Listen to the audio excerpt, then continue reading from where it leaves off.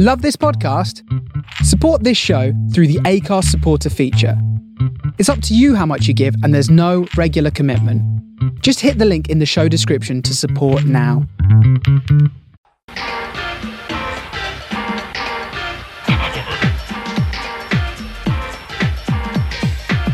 Campionato di calcio italiano.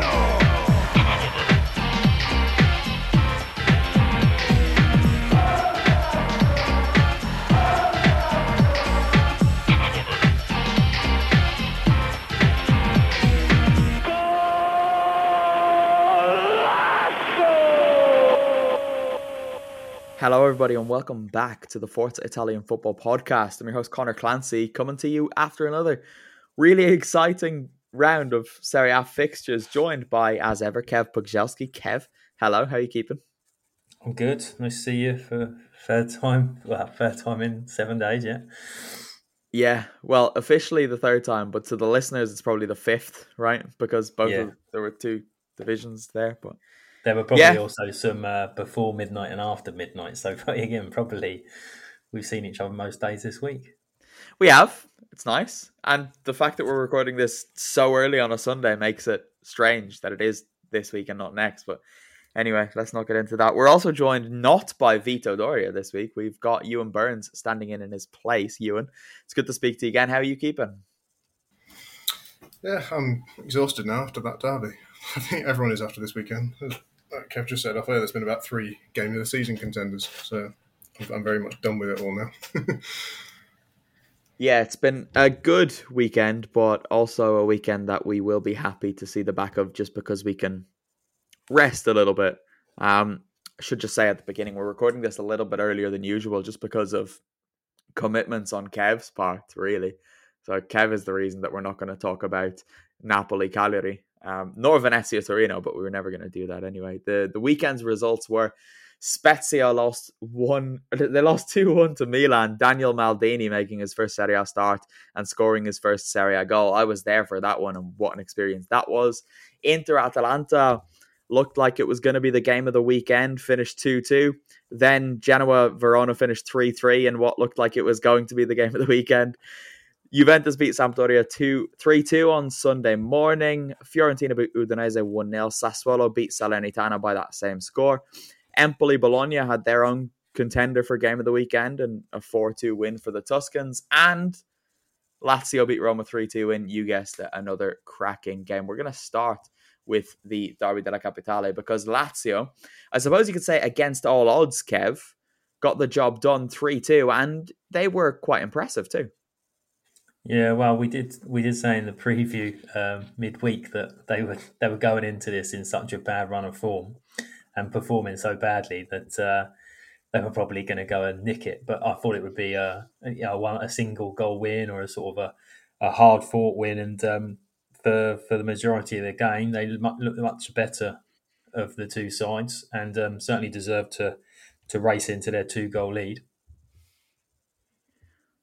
They did, and that preview we're talking about is, of course, not available to everybody, Kev, is it? It's only available to our lovely patrons over on patreon.com/Forza Italian Football, where the community is growing quite nicely. We've had a few new subscribers over the last week. You guys obviously like the game weeks of Serie A that are all pushed together that we don't exactly like that much. So thanks for signing up. And if you've not signed up over there, do sign up for €2, €5, or €10 a month. The €5 tier is by far the best value for money. But if you just want to help us out and help us continue going to games and keeping the site running, then €2 a month is plenty. But you did the report for us on this one. And aside from the technical drama that you suffered through, there was enough going on the pitch to keep you both sweating and entertained.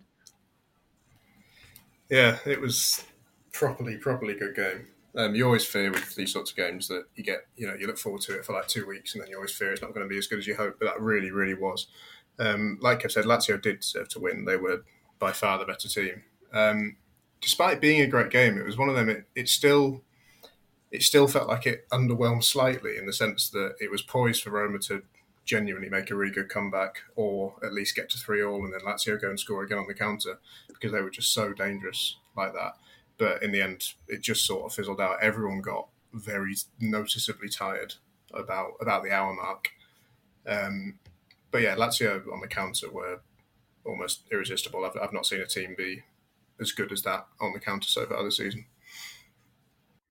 Well, Lazio raced into that early lead, as you said. They were 2-0 up within 20 minutes. Sergei Milinkovic-Savic getting the first in a bizarre header. Rui Patricio, if you've not seen it, go and look at it. And there's a great photo from behind the goal of when Savic gets the header ahead of him. Patricio's standing out of his goal further away than Savic and facing his own goal. It looks really bizarre, but obviously the story of the day looked like it was going to be Pedro scoring, obviously having joined Lazio from Roma on a free transfer over the summer. But it wasn't to be, just because so much else happened. But we were exchanging messages throughout the first half of this, and you seemed pretty down on the game as a whole at halftime. You kind of thought it was going to be written off just before Roma got that first goal. Yeah, Lazio were just that good that, particularly for the first 20-25 minutes, Roma just they didn't show anything. It just looked like Lazio could score at will. But they did. So after about half an hour, they finally got to grips with things. Lazio sat back slightly. And then it did feel like it was a matter of time until Roma were going to score. And in the end, they did just before half-time. And it was one of them classic situations where, they didn't want half-time. It was really, really badly put for them. But they did pick it up again as soon as they came straight back out. But then with how good Lazio are on the counter, they just one ball from Luis Alberto through to Immobile, who was brilliant all night, held it up. Felipe Anderson, then that was pretty much it. Roma didn't have the legs to score 2 more goals, let alone 3. Can we talk about Immobile? Because, again, I feel the need to jump to his defence. Not that he needs it, but I need it to get it off my chest, because he took a lot of slack during the summer. But what a player he is. He didn't score today, but Ewan gave him the Player of the Match award on Forza Italian Football, and Kev, he was impressive, wasn't he? Yeah, absolutely. I kept thinking, can he be Player of the Week without scoring? And I know he gets a lot of sort of grumbling voices playing for the Italian national side. But when you look at what he does for the team, particularly with the first goal that he assisted, Pedro's. Ewan talked about how Lazio were counter-attacking, but I think people ignore the fact that he's so dangerous that when he makes that run, 3 Roma players go with him because they're more concerned about where he's going. It leaves Pedro sort of free to run through. And although with the third goal, the pass kind of arguably made it a little bit easier for Immobile to get a run on the defender, they were again everybody rushing over to Giro before just sort of Felipe Anderson being left free for him to roll the ball across to him. And I think particularly with the national side, they just don't want to see that he's making those runs and doing those things, because I suppose if he doesn't assist, then they don't see the direct benefits of it. But he does it time after time after time. He just occupies so many of the opposition defence that is another benefit of having him on the pitch. No, it's exactly right. He does just take players with him wherever he goes. But that third goal, what he did for that, you saw him go through and you thought, okay, Immobile's getting his goal and he very much deserves this goal. And then he stopped and you thought, what's he doing? It's too close for him to be going towards the corner, whatever he's going to do here. But then when he just laid it off, it was remarkable. Such a selfless goal, and something that, if that doesn't work out, the old cliched comments will be, oh, you're a striker, you've got to be greedy, you've got to shoot. But the selflessness there was brilliant. Absolutely incredible from Immobile, but not a great surprise, really. Kev, we'll talk about Pepe Reina, because I know he's one of your life's loves, and he made a big, big stop to deny, I can't remember who it was now, actually, to be perfectly honest with you. It was Zaniolo, wasn't it? He made a big stop on Zaniolo after having been awarded the Serie A Goalkeeper of the Year for last season, despite probably not having been in the top 10 goalkeepers in Serie A last season. But he deserved this. He had his moment, and now that reward seems completely justified. I didn't realise he got awarded that. Maybe it was a fan's vote. I don't know who it was by, but he got it. Yeah. No, loads of time for for Pepe Reina. I certainly couldn't get down as quickly as he got to that Zaniolo shot, even at his age, let alone mine now. But yeah, I spoke about it briefly on one of the previous pods about the error that Strakosha made in the Europa League.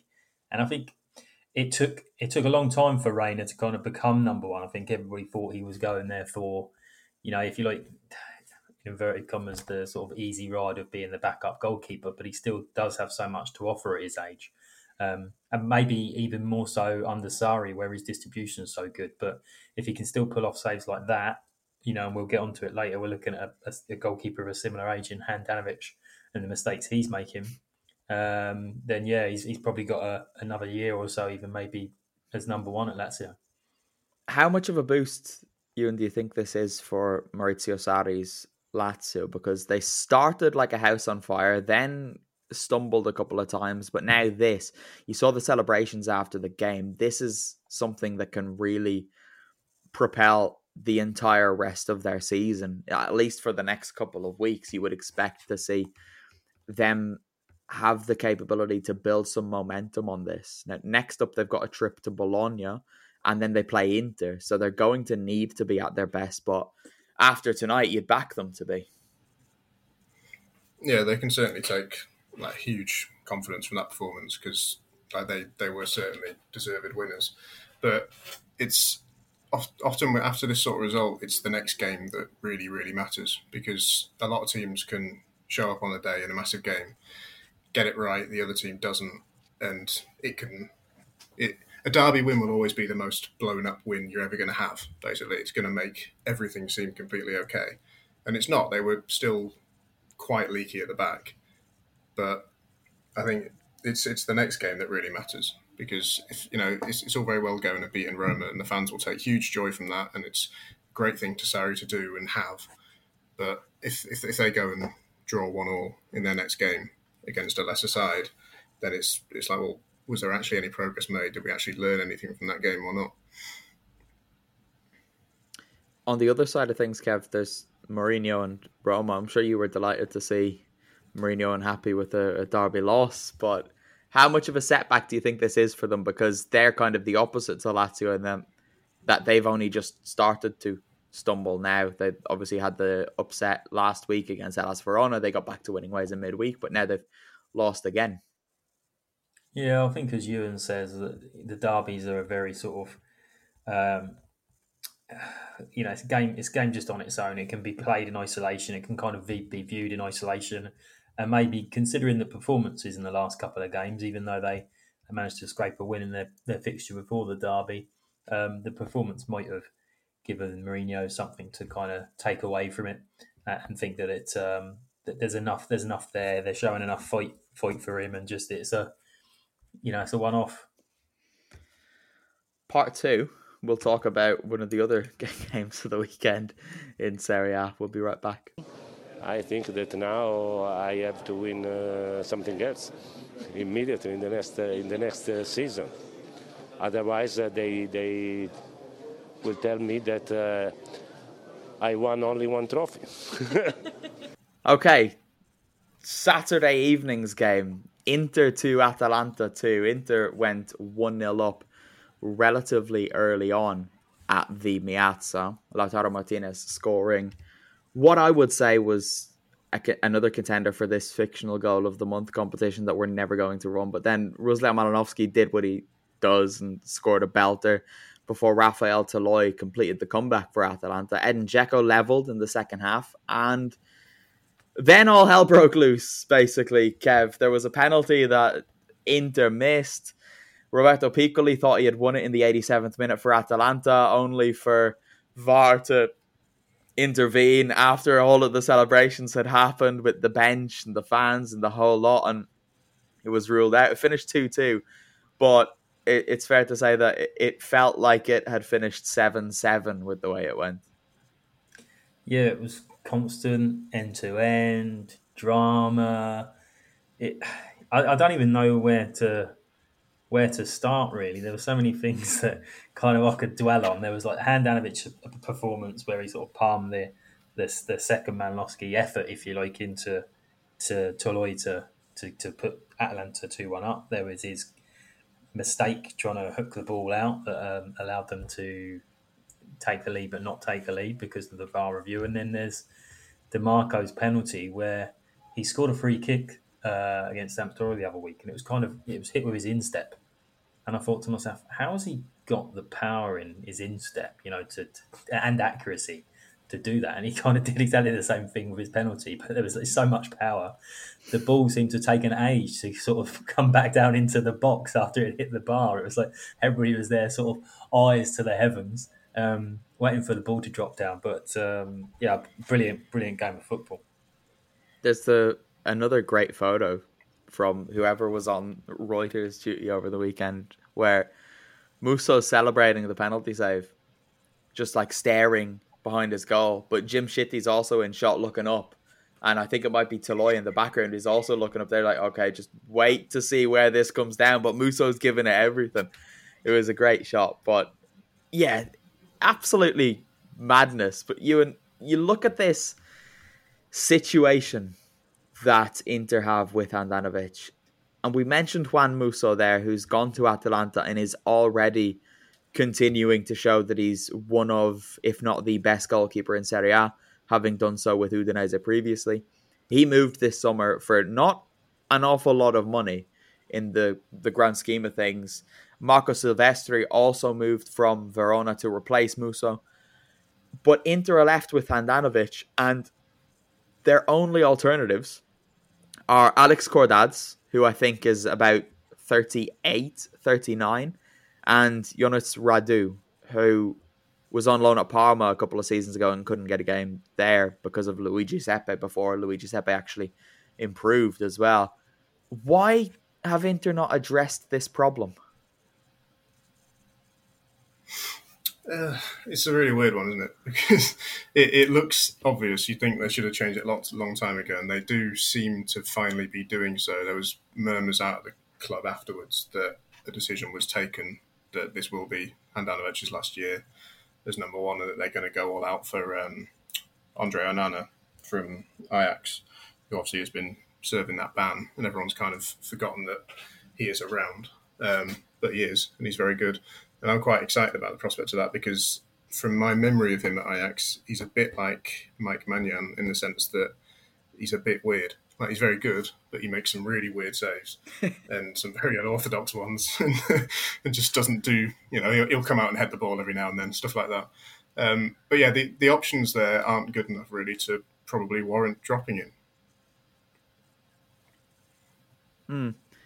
No, they can't drop him. But that's the problem. They've got themselves into this position where they've got a goalkeeper who's way past his prime, Kevin. They can't drop him.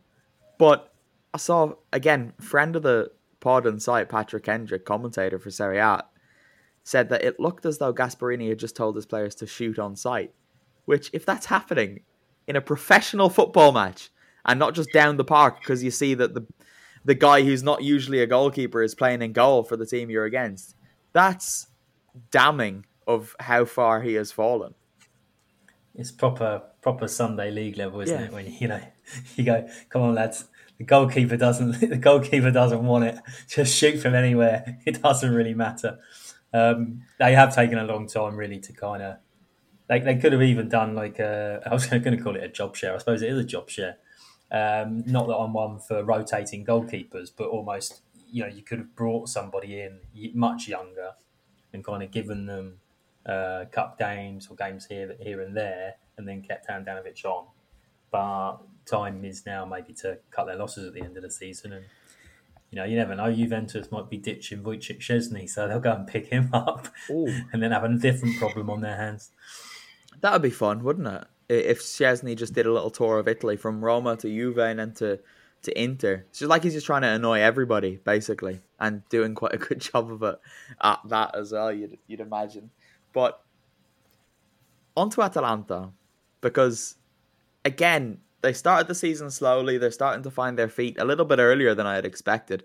I do suspect that there's another dip in form to come just because of the way they tend to start under Gasperini. But they really showed a lot here, Kevin. They can feel quite hard done by to lose or to leave with just a point against Inter away at the champions, and that again speaks volumes to how good this side is.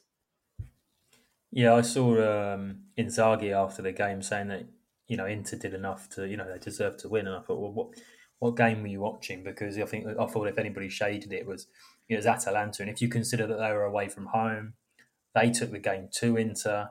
They were progressive in their passing, they were determined and on the front foot when they tried to drive forward with the ball. And even if they have a little dip now, if they win a next couple, because of the way they're picking up now of their play, I think they'll be okay as we kind of turn around to the second half of the season. But I don't know. I just doubt maybe they'll be champions as some of us predicted at the start of the season now. I think Vito was the one that predicted Atalanta to win the Scudetto, actually. I don't know if you're trying to throw that at me, but I thought I joined you in predicting it myself. So I think you lulled me into a false sense of security. Kev, we did do that, but don't tell people again. Vito's not here. We can just say it was him. Don't worry about it. It wasn't us. No, he's too prominent on social media. He'll fight his corner. It's true. It's true. He's typing a tweet as he's listening to us say this right now. We'll wake up. Trolls coming at me constantly. It'll be the first thing he hears when he wakes up on Monday morning Australian time. So by the time we all wake up, he'll have his tweet up. Anyway, hello Vito. We'll speak to you next week, and you can defend yourself on the pod. Ewan, is there anyone in Serie A with a better left foot than Ruslan Malinovsky? No, it's a simple answer, I think. Well, there's contenders. There's Paulo Dybala's got a decent shout, but as I'm sure we'll come on to, he is injured again. Yep. But to be honest, I'm struggling beyond that, actually. I suppose DiMarco has got we've not seen too much of it yet, but there's evidence to suggest that he's got a bit of a mad left foot as well. But beyond that, I think the with the whole shoot on sight thing, the amount of shots that Malinovsky just pinged off at will was incredible. Which normally when a player does that, it's deeply annoying because they very rarely go in. But for him, it was genuinely worth it every single time. Kev, you've got a contender for Serie A's best left foot? Oh no, I just said it's definitely not Bernardeschi, but the way he plays, or when he's even on the pitch, he doesn't seem to use it that much because he's sort of anonymous as a footballer at the moment. He really why having a go at European champion Federico Bernardeschi? Oh, just because. He's talking about it. Leave him alone. For Italy, he actually did something. I was quite surprised that they got some output out of him. But it just feels like he's been there too long now, and this summer he should have really took that European Championship win as a catalyst to say to Juve, look, I need to play more. I want to be successful in my own right, not just kind of sit here as a bench warmer. But he would, if we maybe saw it a little bit more often, be a contender for one of the better left foots in Serie A. He'd be great with Atalanta as well, wouldn't he? He'd just have a lovely time. Gasperini would make him replacement. I was thinking more of on Malinovsky replacement when Juve signed him and then sit him on the bench. Nah, he'd operate in that wing back role, wouldn't he? He'd be Gosens' stand-in, and he'd do a fine job, better than Giuseppe Pezzella. Anyway, I'd be willing to wager, but anyway, go. Yeah, well, you say about the wing back as a replacement for Gosens. So I think Bernardeschi's at the front of my mind because I watched Samp versus Juve today, and he played on the left wing, and he just seemed a little bit put out that Chiesa was on the right, and actually some of the graphics that came up before the game had Chiesa on the left, so he would be cutting in, and Bernardeschi on the right, so he would be cutting in. But Bernardeschi largely occupied the left-hand side and just looked disinterested. We've even wanted to do that kind of what you'd probably class as traditional wing play. But so I wouldn't have him down to be playing as Gosens' replacement or backup in Atalanta if you want him to. Right, look, we're not going to spend too much time talking about Juve, but Kev, you've kind of forced it into the conversation, so we might as well just do it now and get it over with. They beat Sampdoria 3-2, and it's their second straight 3-2 win, which could be an encouraging thing, but it just doesn't feel like it is with them. It could if the performance was better. It's the second consecutive 3-2 win that they've just edged. They started really well. Paulo Dybala there'll be something going up on the site in probably a couple of days about Monday how morning. much in the morning there you go about how much influence he probably is expected to have and probably wants to have in the wake of Ronaldo leaving. And he started perfectly. He hit a really sort of instinctive low drive to put them 1-0 up, but then 10 minutes later he was off with a muscle injury and tears, and you wonder, after all the absences that he had last year, whether this is another issue that's going to keep him out. But when he departed, there was really nothing from Juve other than what you would expect. Cuadrado and Chiesa going up the right, Morata trying to run the channels and maybe trying to outmuscle his marker.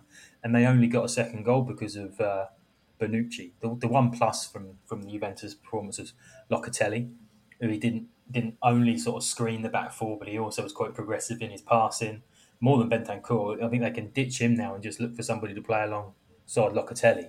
And it was a wonderful move that actually brought their goal because he kind of scooped the ball over the defender for Chiesa. Chiesa took too long and wasted the chance.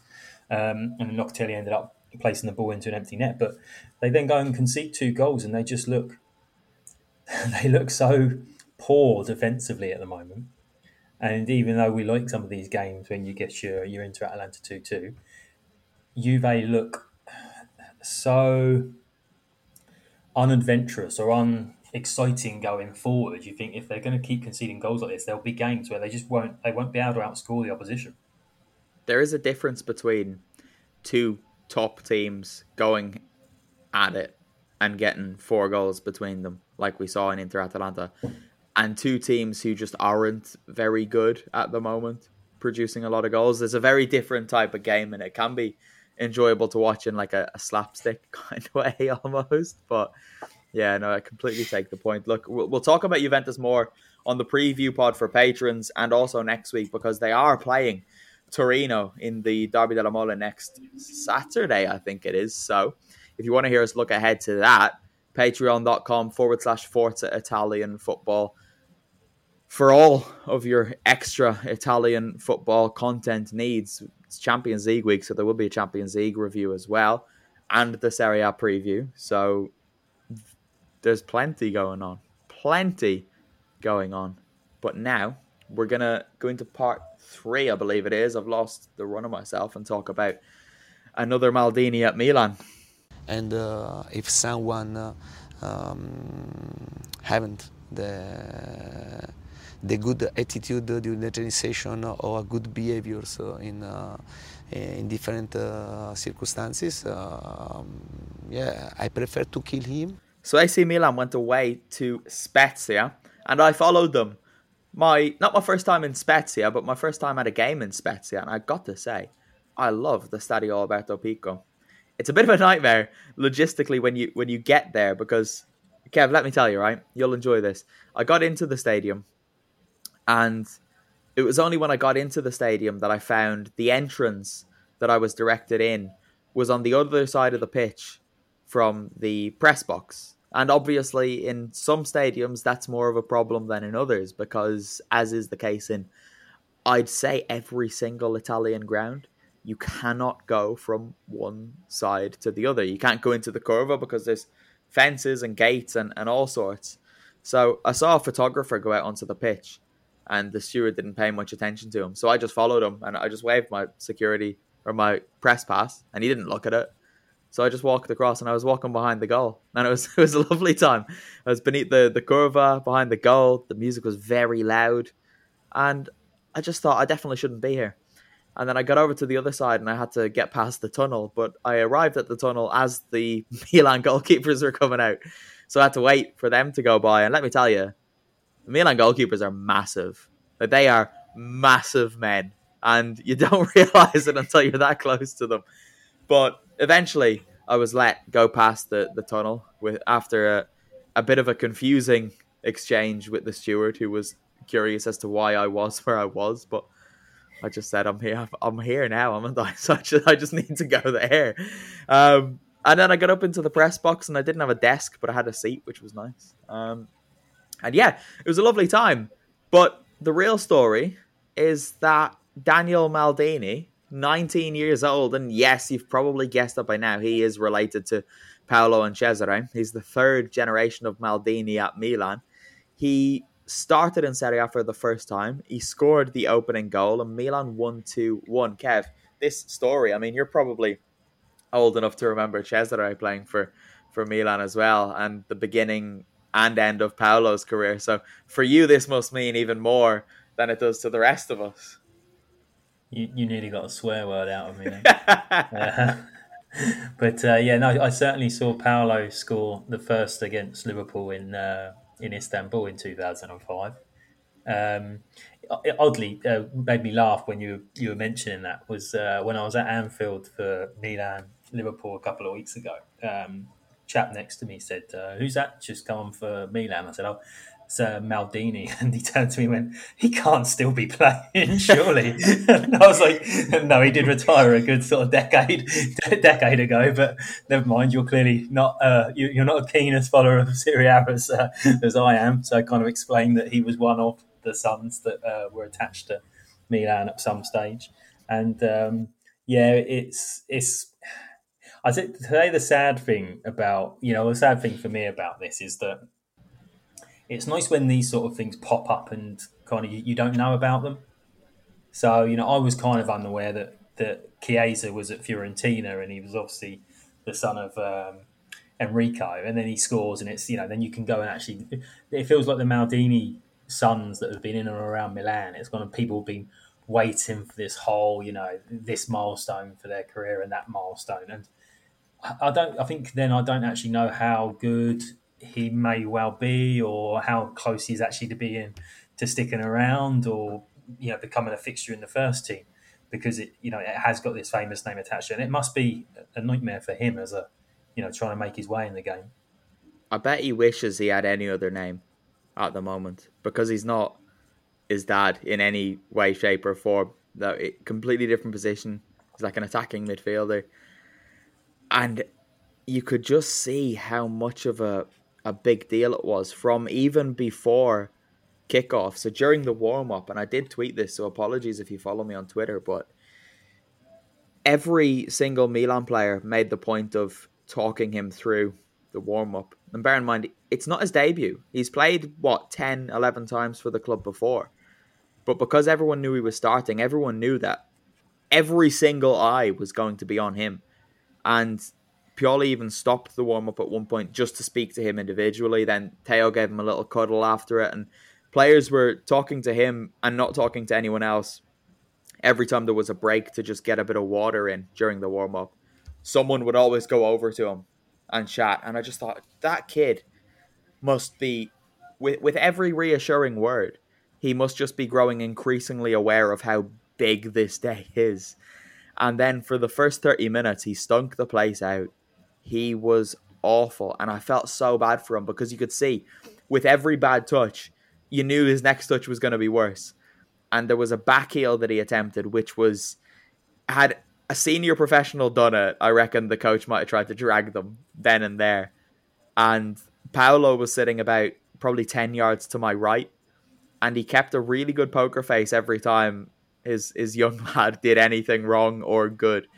But when he did that back heel, and it still found its way to, I think it was Salamakers, but only because Salamakers had to change his run and stop it from going out of play. He made a mess of the back heel. I looked at Paolo, and you could see him just, he wasn't happy to see his son do that on his full Serie A debut, let me tell you. So you can be sure that he had some words for him when he got home. But after the first 30 minutes, he settled. And to his credit, even when it wasn't going his way, he was always making moves, looking for the ball, dragging players around the place. And when he had the ball, he was direct. He was aggressive in it. And he was always trying to play passes, whether it was to Theo, Rebic or Kalulu. He was always looking to find a way forward. And there's definitely signs of encouragement there. He lost his head a little bit in the second half. I don't know after the goal if he got a bit excited, but he made a silly foul when he didn't need to. And then he was taken off, I think, about maybe, 10 minutes after he scored? Not too long after anyway. So a way to keep him in check, perhaps. But it was a lovely moment when he scored because Maldini, as I said, was right beside us and he was keeping his emotions in check. Like he was smiling and stuff. But then the Curva started singing Daniel Maldini's name and you could just see Paolo was moved, very, very moved by it. But Ewan, I think the thing now for Milan, their fans, and the Italian football media as a whole, and we can already forget about this happening with the English-speaking Italian football media because they've already lost their minds about him. But they need to just relax and not compare this guy to a superstar because that will just ruin him. Yeah, it happens a lot with a play. He's not broken out as such because, like Kev said, he's been around the setup for quite a while. Everyone's been waiting for this to happen, but purely because of the name, a lot of people who don't know that are really running away with the story and being like, as if he's suddenly no one realised he was there, and now suddenly he's come on and scored, and he's going to be the best forward that Italy's ever seen. And that's not how it's going to be. And if he does make a genuine success with his Milan career, and he might not, and if he doesn't, that's fine. That's not a bad thing. But if he genuinely does, then it's going to take time. Players don't always, it happens every now and then. We've seen it. It happened in England with Rashford is always the example I use because he really did just appear and actually did sustain it. But loads of players have appeared over the years. It happens all the time. But only 5% of them actually sustain it and manage to make a genuinely successful career. So if he does, that'll be fantastic. But I think a lot of people are going to potentially turn around in 3 or 4 years' time and go, oh, do you remember when Daniel Maldini scored that goal? Where's he now? Yeah. He might be at Empoli or something like that. And that'd be fine. That's still a career. He's still made a career in football, in possibly top-flight football, depending on whatever Empoli are doing at that time. It does feel like Milan have kept him around for a couple of years that they maybe shouldn't, if that makes sense, that they've almost wanted to have this narrative at some point, whereas he might be a little bit further down the road, even at Milan. If, say, 2 seasons ago, they'd let him have a full season on loan at a Serie A club, but his name's almost meant that he's had to have this sort of constant attachment until he comes through and scores this goal. Now, maybe he really sort of falls flat for the rest of this season, and that does allow them now to say, oh, we've had three rows of Maldini scoring and things, and actually let him go and get the experience that he needs elsewhere, because it does feel like he's not got enough minutes to warrant him at that age sort of sticking around the Milan first team. I think you're right on the money there. I do think there was definitely something along those lines going on at club level, not club level, if not in Pioli's mind, because I'm sure Pioli doesn't really care about that, to be honest with you. But yeah, I do think that the best thing for him would be to get a loan move to someone like Spezia, right? That level of Serie A club where he can play a little bit more and play with players that, they're going to help him learn things, and they will probably care a little bit less that he's a Maldini than some of the Milan players do, just because they kind of have to. And I think it'll be good for him.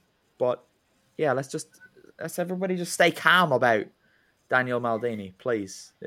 Definitely a lot of promise there, but let's not kill him. I mean, look at Mattia Destro and the countless other Italian forwards who have come to absolutely nothing compared to what they were tipped to when they first broke through in the club. But we will talk a little bit more about Destro later. I want to talk about Rafael Leao, though, because he came off the bench at half-time. I can't remember who the second change was who came off the bench at half-time. It was Leao and Pellegrini. Both Rebic and Giroud went off at the break, and Pellegrini did very little other than throw himself around on the ground and annoy everybody. But Leao was brilliant.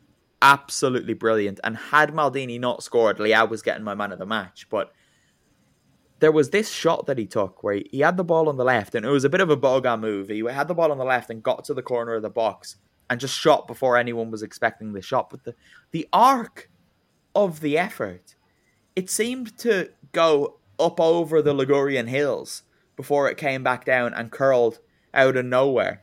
And the goalkeeper had no idea where it was going. Because the Pico is so small and so tight, you could make out all of the players' facial expressions at all times. And after this one hit the post, it came back to Leao, and then it came to nothing. But Leao just turned around and he was smiling because he knew, I'm having a game here. And that was very early on. And he knew that he had the defenders. And from then on, every time he got the ball, Spezia panicked. And they didn't know how to live with him. And he was just brilliant. Absolutely brilliant. So Leao in that kind of form coming off the bench is lethal. But there is a side to football that can't be explained with numbers and with visual things. But there's a feeling around this Milan team. I could hear the celebrations in the dressing room after that game. And you could see it on the pitch, how much they seem to really believe in one another as a group and as individuals. And Ewan, having come close last season, you get the feeling that this might be the time that Milan end that long wait for a Scudetto, because they seem like they are good enough this term. Yeah, I think they definitely do appear good enough, because I don't feel surprised at all when they win. Not, which sounds daft because, generally speaking, they've always won more than they've lost. But it just, these sorts of games now, it just feels like, they will win that. That's just the way it is. The only games that are worth looking at are the ones against the big teams. They feel like predictable winners now, which is a massive milestone for Milan to reach. But I think what sort of spooks me away from thinking they're the real deal, and I imagine it's the same for actual Milan fans as well, is that they seemed like the real deal last season for quite a long time, and that will really scare a lot of fans. I imagine there'll be a lot of Milan fans thinking, I'm not even thinking about that title until we get to at least April, because they just looked so comfortable before Christmas, and you thought you just can't see how they're going to throw this away. And that's the way football goes. It's such a long season. Somebody could come along and just be better than them. But right now, it looks like that team would be Napoli potentially, because they are still ahead of them. They're essentially still chasing. Yes, I do need to encourage calm with Napoli as well, because between the 21st of November and the 6th of January, they basically play everyone. And until then, they don't play anyone. So I think Napoli will be quite comfortably involved in the title talk until Christmas. But then by the time November comes around, but by Christmas, it'll probably have changed quite considerably. Anyway, that'll do. Part 4, I think. We'll talk about all of the other games in Serie A. Jose Mourinho, you're special. Right, so we're back. We were going to start part 4 with Juventus, but Kev, you brought them to the table a little bit earlier than planned, so that means we don't have to talk about them now. So what we can talk about instead is Genoa 3, Verona 3, and this is the third consecutive mad game that Verona have been involved in since Di Francesco went. There was the 3-2, a 2-2, and now a 3-3. And again, they went 2-0 up here, and then they were losing 3-2. But then Kalinic scored again, and they drew 3-3. But there's only one thing in this game that I really want to talk about. And that is Mattia Destro's second goal in the 85th minute, because it's a great goal. You watch it and you think, wow, that's very good. He got the ball, he beat a player, he chipped the goalkeeper, and then as he was running to celebrate, he seemed to throw something into the stands. But when you see that happen and you think, well, what is he throwing it? Why does he have something to throw into the stands? I didn't see him pick something up. If you watch the replay of that goal, for the whole thing, he's carrying a bottle of water, Kev. And I don't know why he's carrying a bottle of water or how he's managed to score a goal like that while carrying a bottle of water. Yeah, first thing to say that the goal's a wonderful solo effort. I suppose he did score about 2 or 3 minutes earlier, so maybe in the post equaliser celebration, somebody'd handed him a bottle of water to kind of replenish himself with. He's not going to have been carrying it for 5 minutes, though, is he? That's far too long, surely. When he scores, hey, I reckon he probably had it for 2 or 3 minutes tops, really, from when the game kicked off again, and probably just kept hold of it. Quite possibly. Have you ever seen this before? A player scoring with them? I would have quite liked the referee to rule it out for VAR, because it's one of the farcical things that VAR probably would have done these days. A bit like the penalty that Verona got awarded, actually, for having his little toe trodden. But yeah, no, that would have made that. Well, it wouldn't have surprised me. It certainly would have made headlines if the goal had been ruled out because he was carrying a water bottle. I've got a vague recollection of Ray Houghton being booked against Italy in the 1994 World Cup because he was carrying a bag of water. Because although the heat in the US meant that the players were getting dehydrated ridiculously quickly, FIFA was still adamant that players, couldn't take on water while the game was playing. And for some reason, the Americans had decided to give water bags out. So I'll try and dig one out, but there must be a picture of Ray Houghton carrying this bag of water at the 94 World Cup. Fair enough. When you said bag of water, I had no idea what you were talking about, to be honest. But you see that here in the summer months, particularly during the pandemic football last year. But players were just getting thrown little things where they're clearly just full of sugar or something, and they'd knock them back and then just leave them on the pitch. But yeah, it was an odd one. I have to say, when he scored, he didn't drink the water. He just threw it into the Gradinata. I don't know if it's Nord or Sud. Sorry, any Genoa fans listening. And I thought, oh, that's a bad idea. That's the worst place to throw it. Everyone's jumping around celebrating, and you've thrown a bottle of water with the lid on into the big group of fans. Someone definitely got that in their head, which wasn't great. But anyway, what can you do?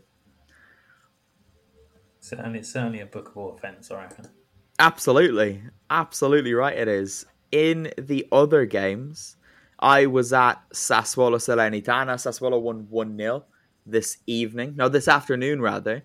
It was a Domenico Berardi goal that sealed it, but Jeremy Boga was excellent to set it up, and he had been quite good in the first half as well as Sassuolo grew into the game. But Salernitana, now I'm not sure if there's a reason for this that I just don't know, but they didn't start with Simi or Bonazzoli, and both changed things quite dramatically when they came on. Bonazzoli in particular nearly scored a lovely backheeled effort. He beat Consigli, and I think it was Rogerio or Mulder. No, it was Rogerio got back and cleared it off the line. But big win for Sassuolo. They're still not quite their Roberto De Zerbi selves. They look a little bit more, I suppose, awkward is the word. They're not as fluid in attack as they used to be, and there's a lot more pointing from Maxime Lopez telling people where they're supposed to be, whereas last season it was just everybody knew where they were supposed to be. So I do think that under Alessio Dionisi they will be okay, and they'll probably be comfortably top half, but it just might take a few more weeks for them to get to that point. Good to see them win. A shame for Salernitana that they are still waiting for their first win of the season, and the longer they go without getting it, the squeakier their bums are going to get, you'd imagine. In Udine, Ewan, if you're there, Fiorentina beat Udinese 1-0, and there's no surprise about the goal scorer here. It was a Dusan Vlahovic penalty in the first half. Yeah, I'm getting quite excited for... I know a lot of Liverpool fans who are keeping a bit of an eye on Vlahovic because they're convinced that they're going to sign him. And I'm waiting for them to start whacking about terms like penalty merchant and stuff, because that does seem to be all he's scoring this season.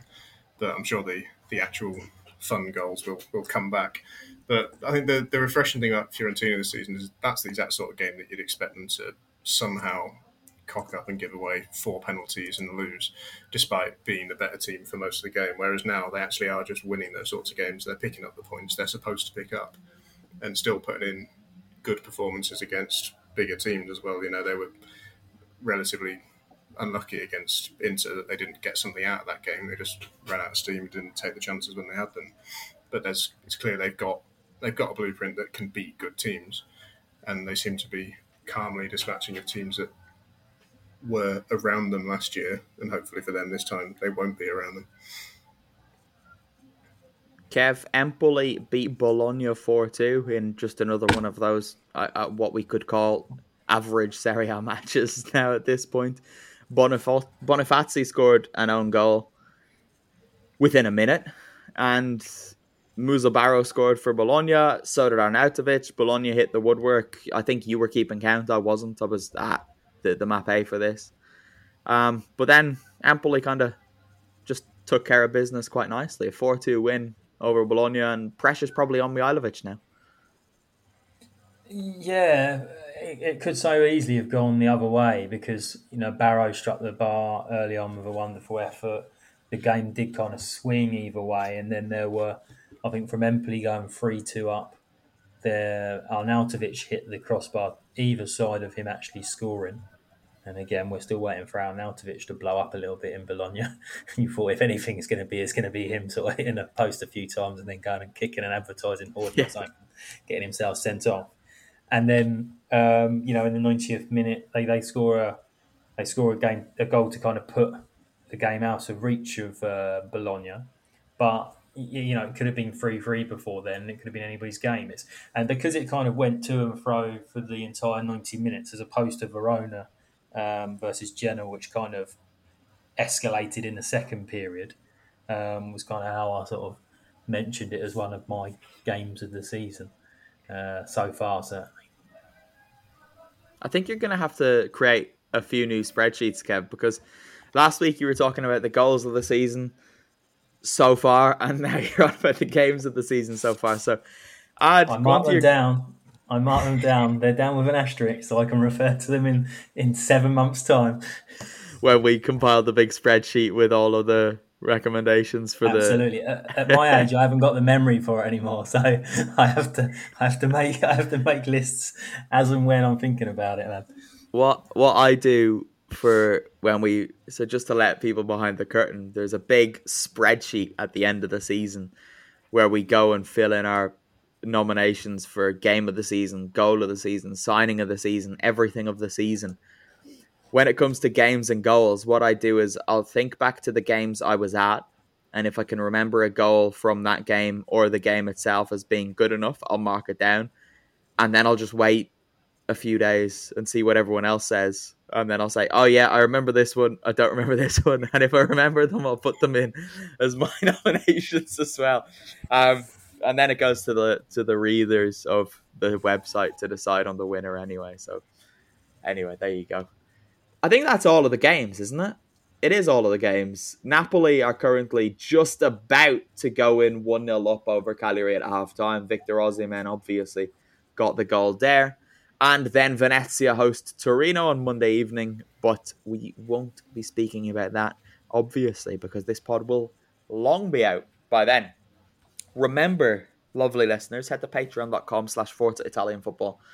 And you will be able to listen to the podcast's release a little earlier than you will if you get it anywhere else, because I basically edit it and post it straight on there, and then it takes quite a while longer to go up on Spotify, Acasts, Apple Podcasts, whatever you listen to your podcasts on. Patreon is first, and it will be available publicly on Patreon too, the regular pod. But there's so much more other content available for just €5 a month. We're doing 3 things a week exclusively to Patreon. The Serie A newsletter is going out on every Tuesday. Then we have Champions League review pods on European weeks and Serie A preview pods every single week when there's no Champions League action or Serie A midweek action or international action. Don't worry, because we'll have bonus podcasts there as well. We've got a few things lined up, There's one really exciting interview that we've got lined up, and I'm looking forward to that getting done. So let's hope it comes through. And the first non-Serie A or Champions League midweek, we'll have that for you. So hopefully next week, but we'll see how things go. But yeah, there are €2 tiers, €5 tiers, and €10 tiers. The €2 tier is basically just to support the website, keep us going to games, keep the website running. €5 tier, you get all of that extra content, and then for the €10 tier you also get all of that extra content and then some extra merch as well, which you'll also get some merch on the €5 tier. So head over to patreon.com/Forza Italian Football and check it out. Anyway, that'll do us for this week. Kev, thank you very much. I understand you've got an early flight. Pleasure. Early flight to Porto. Thank you for the early recording. You're very welcome.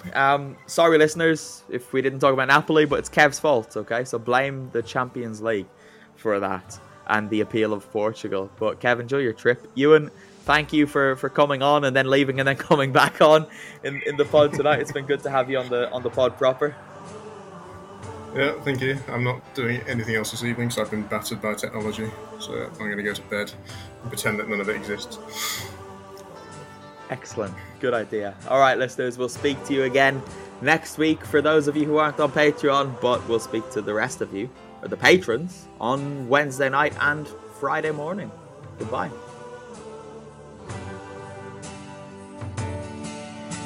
Nel cielo bianco azzurro brilla una stella che in tutto il firmamento è sempre la più bella, ed ogni volta che rintocca il campanone ho voglia di cantare questa canzone.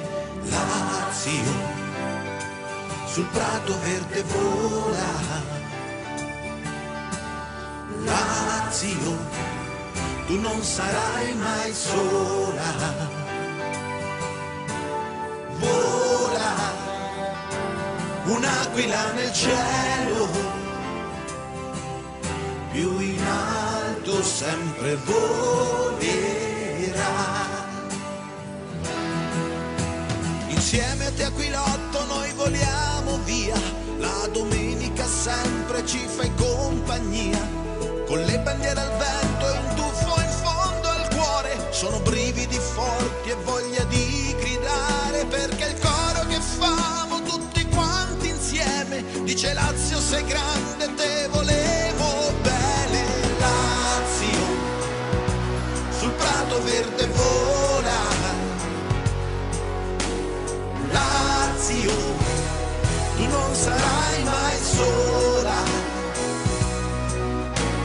Vola, un'aquila nel cielo, più in alto sempre volerà.